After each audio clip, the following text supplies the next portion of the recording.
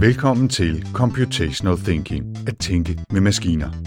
En podcast fra IT Vest om informatik og brugen af komputationelle metoder i forskning. Jeg hedder Anders Høgh Nissen.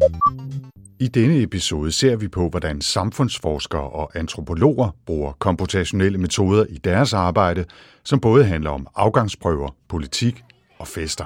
Hvordan sammenkobler man digitale metadata, andre typer sensorbaserede data fra Internet of Things, hvad det nu må være, med såkaldte kvalitative data, altså, og det kunne være observationsdata, det kunne være interviews, men det kunne også være tekstdata. Vi håber, at podcasten kan tjene til både oplysning og inspiration, og at den kan være med til at danne og forstærke netværk mellem undervisere og forskere, der bruger eller ønsker at bruge komputationelle metoder i hverdagen. I denne episode skal vi som sagt se på, hvordan computational thinking kan bruges i samfundsvidenskaben, og på det tværfaglige arbejde i Copenhagen Center for Social Data Science, SODAS, på Københavns Universitet.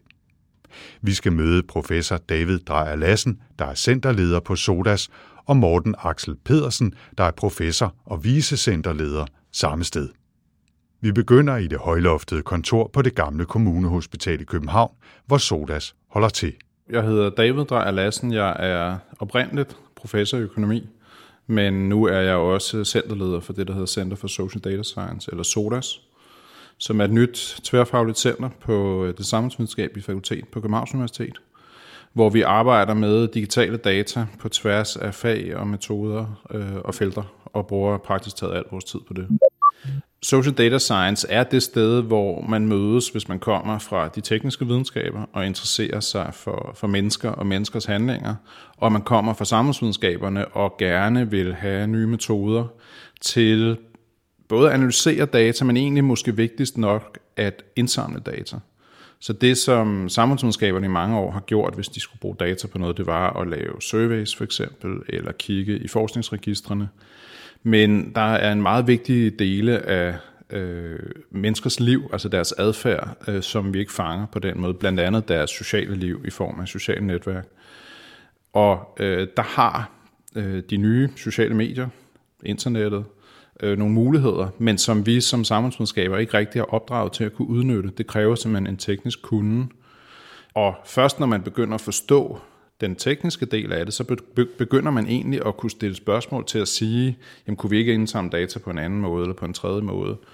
Og så kommer vi fra samfundsvidenskaberne med en, synes vi selv, relativt velfunderet viden om, akkumuleret over 100 år, hvordan sociale relationer er sådan i samfundet, men mangler simpelthen en masse viden om, hvordan for eksempel får man signaler fra en telefon til at blive til et mål for en social relation.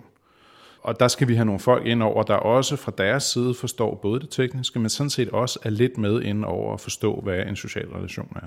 Samfundsvidenskab er nok i forvejen et bredt felt, men i takt med, at nye metoder sniger sig ind, og især med skabelsen af Center for Social Data Science, er forskerne altså for alvor blevet en blandet flok, hvor hvert fagområde bringer sine særlige kompetencefelter til bords.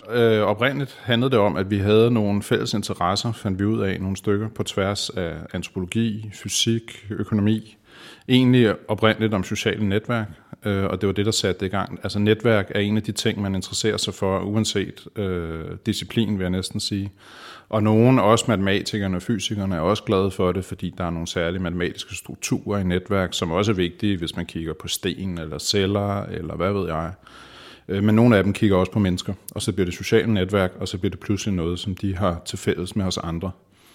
Og det var så der, vi begyndte at sidde og snakke stille og roligt om, der kunne være noget interessant i at anskue det fra flere vinkler samtidig, og så kørte det egentlig derfra.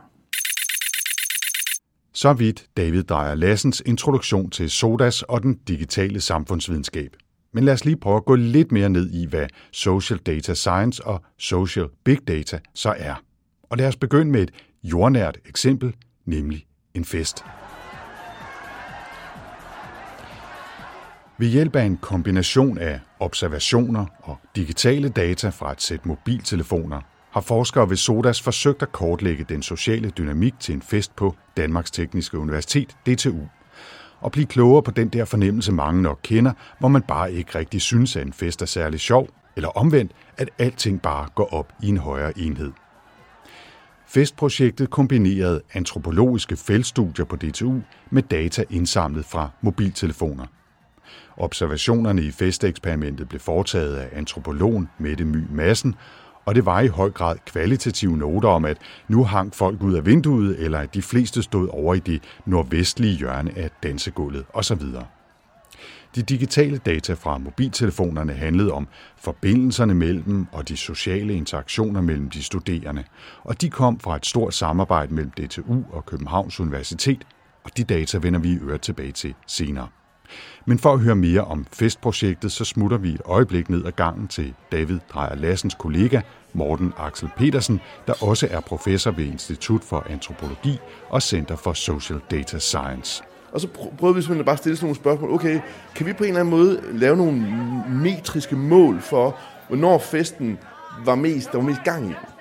Og det fandt vi, det kunne man egentlig godt, fordi de der telefoner, de måler jo hver 5. minut Bluetooth. Det måler det afstand til alle andre Bluetooth-opkoblingspunkter. Så vi havde faktisk nogle ret betydelige data omkring, hvor tæt de her telefoner var hinanden i løbet af festen, med 5. minut. Og så lavede vi bare sådan et mål for, okay, hvor tæt er du på den tætteste, ikke, over tid. Og det kunne vi jo sådan set bare smække op på en eller anden graf, og så tænkte vi, okay, kan vi sammenholde den her graf med Mys feltnoter? Ikke? Og det kan man. Altså, det er ikke en epokegørende opdagelse, men det er dog et interessant eksperiment i, hvordan man kan kombinere rendyrke kvalitative data, og så i virkeligheden sådan nogle digitale traces, altså nogle digitale spor. Ja, det var måske et eksperiment af en lidt tvivlsom karakter, rent forskningsmæssigt. Der kom heller ikke de helt store indsigter, indrømmer Morten. Men samlingen af kvalitative og digitale data og analysen af dem på nye måder, det er noget, der både på SODAS og bredt i forskningsverdenen kan tjene til inspiration, mener han.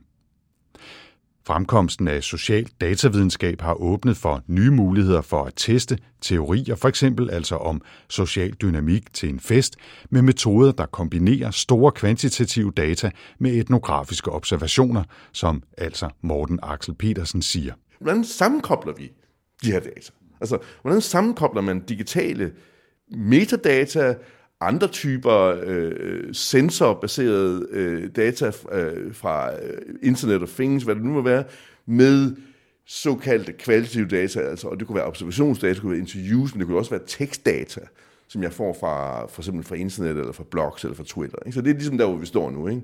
Med den her metodiske udfordring, og vi ser nu, at altså, mulighederne er jo enorme. Men lad os gå lidt mere ned i idéerne bag Social Data Science, og vi taler igen med professor David Dreyer Lassen. For hvorfor er det interessant at bedrive Social Data Science, kunne man spørge. Hvad er det, de metoder giver, som man ikke har haft i mere traditionel samfundsvidenskab eller antropologi? Altså Social Data Science handler også om at analysere data på en anden måde. Og noget af det handler egentlig i udgangspunktet om, at der netop med digitale data og alt det, vi kan få fra transaktionsdata, når man bruger sit dankort eller man bruger sin smartphone, så kommer der data af en detaljeringsgrad, vi ikke har været vant til, men også i en mængde, vi ikke rigtig har været vant til. Så det er også noget med at bruge nogle nye metoder, som bliver hentet direkte machine learning af forskellige arter, komputationelle metoder, som er skræddersyet til den her type, for eksempel højfrekvente data, store datamængder.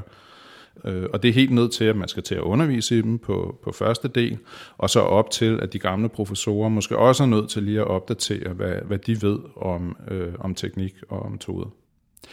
Man kan sige, at det både handler om at finde nye metoder til at analysere analoge fænomener, for eksempel fester, og til at studere fænomener, der allerede er digitale, for eksempel vores adfærd på sociale medier.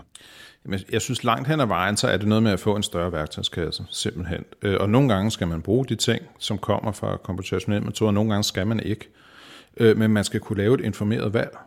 Og jeg tror måske især det der, at for at kunne sige, jamen her kan vi faktisk bruge noget machine learning til at rydde op i nogle data i en eller anden forstand, jamen så skal man vide, hvad det er, man kan med det her machine learning.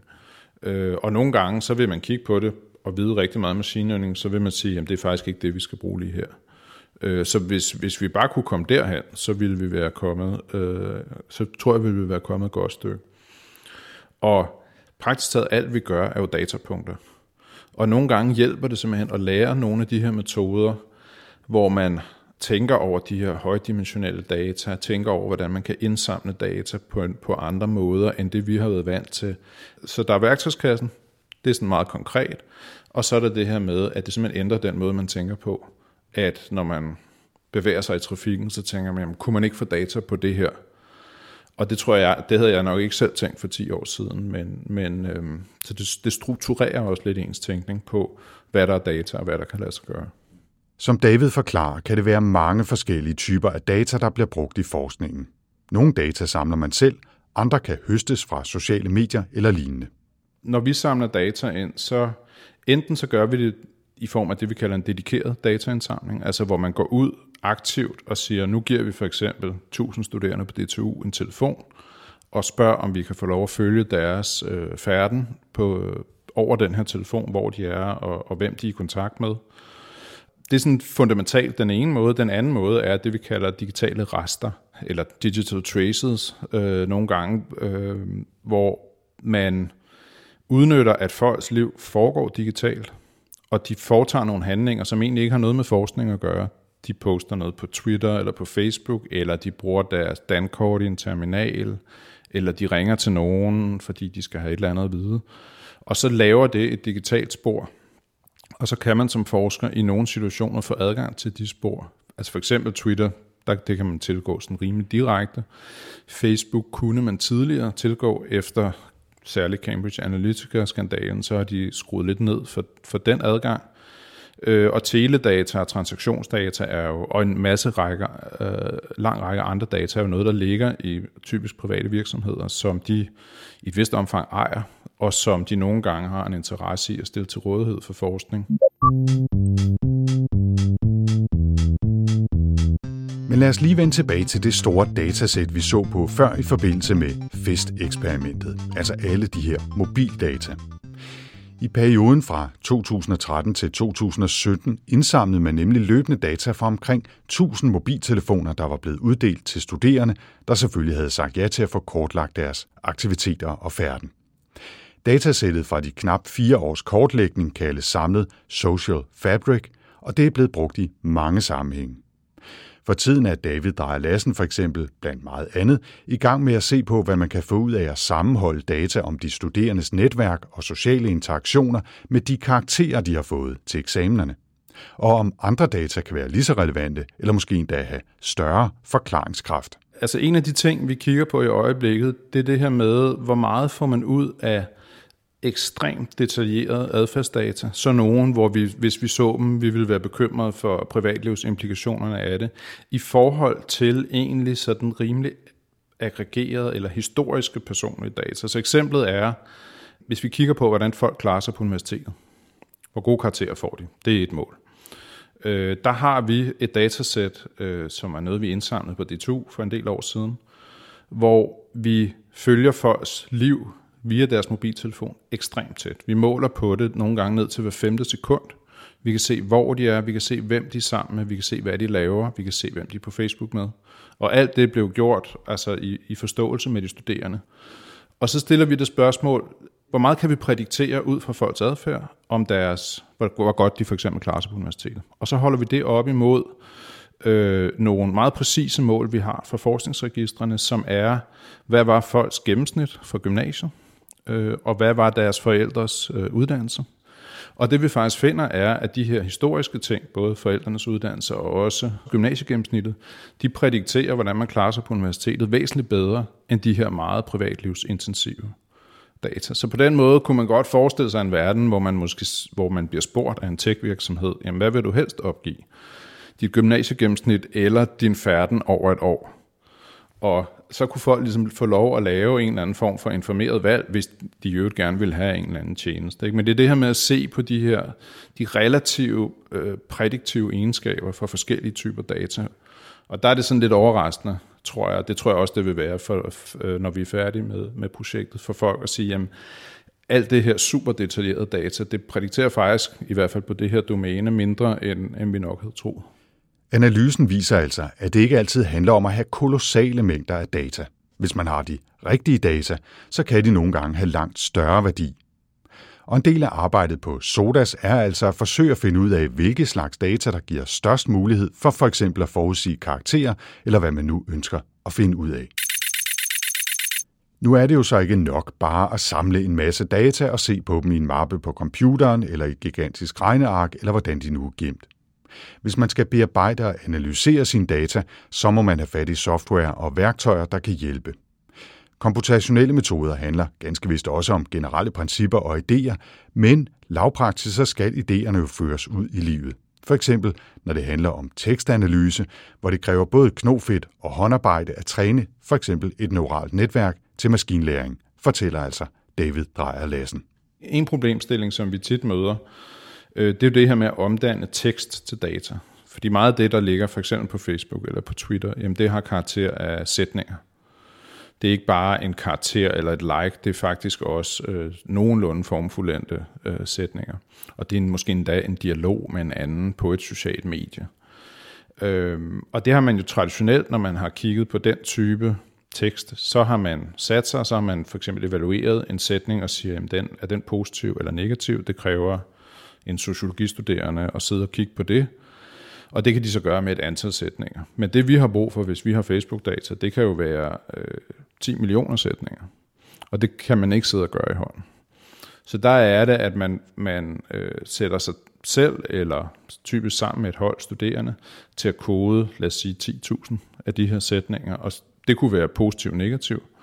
Så kører man en machine learning model på det. Og når man så har sin model, og det kræver det er et større arbejde, så kan man lægge den model ned over alle 10 millioner. Og det vil sige, lige pludselig, så får man en mulighed for at karakterisere mængde data på en måde, som man ikke kunne gøre før.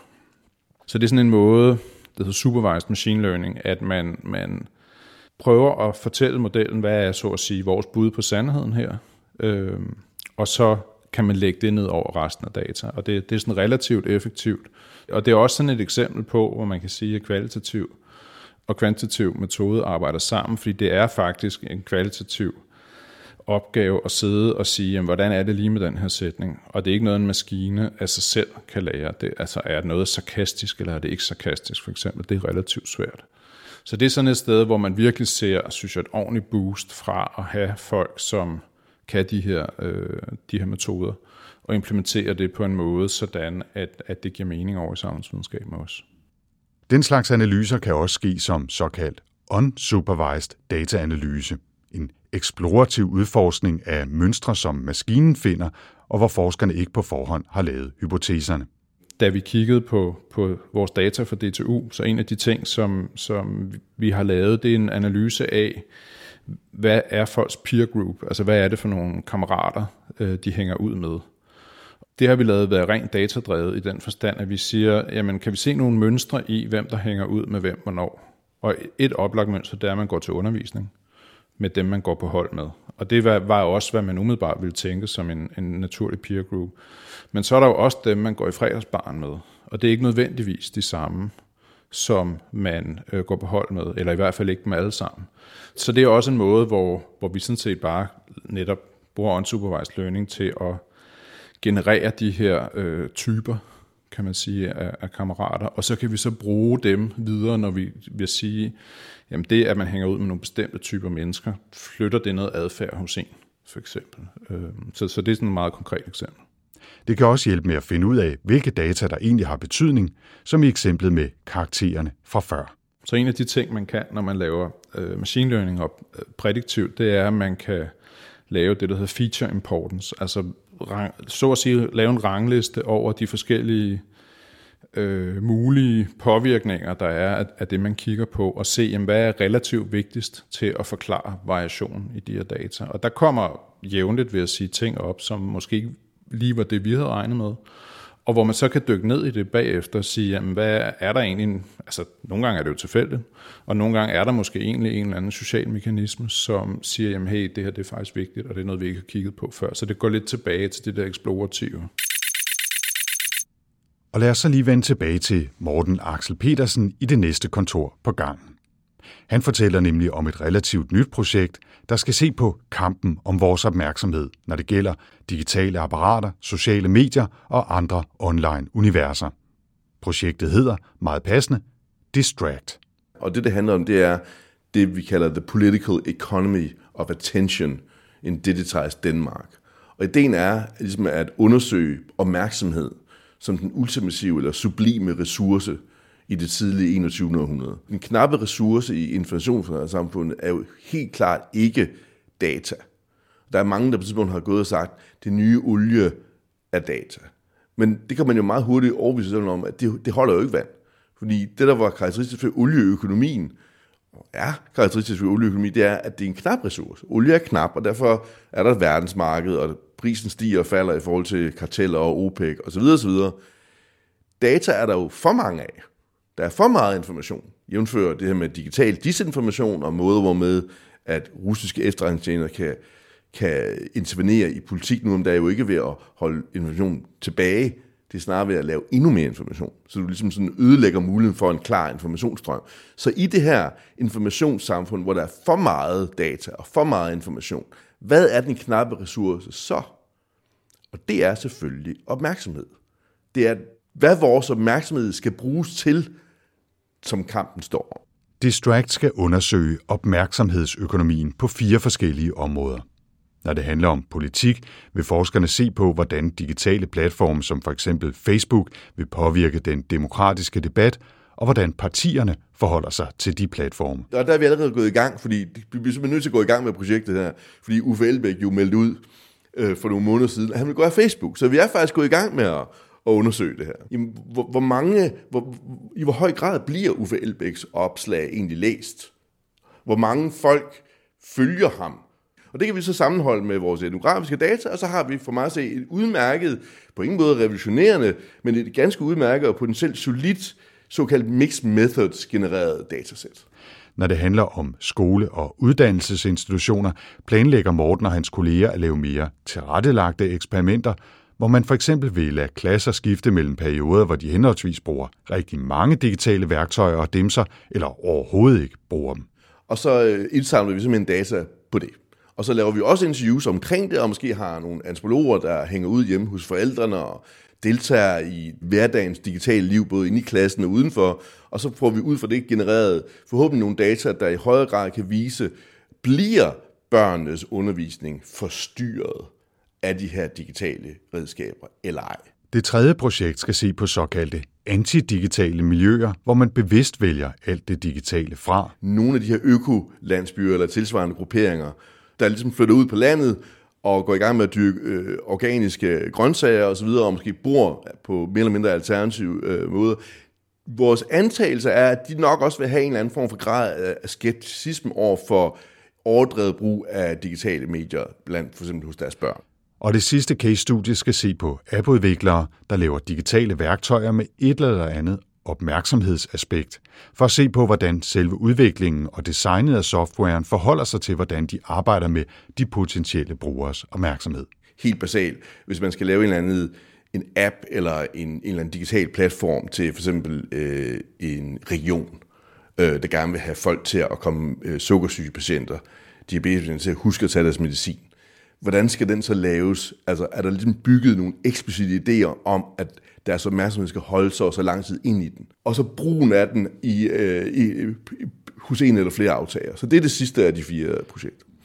Distract kommer altså til at favne over mange projekter og løber over flere år, så der er et stykke vej endnu, før vi kan begynde at blive meget mere konkrete med, hvilke data der skal indsamles, og hvordan komputationelle metoder og værktøjer kan hjælpe med analysen. Men det bliver spændende at følge.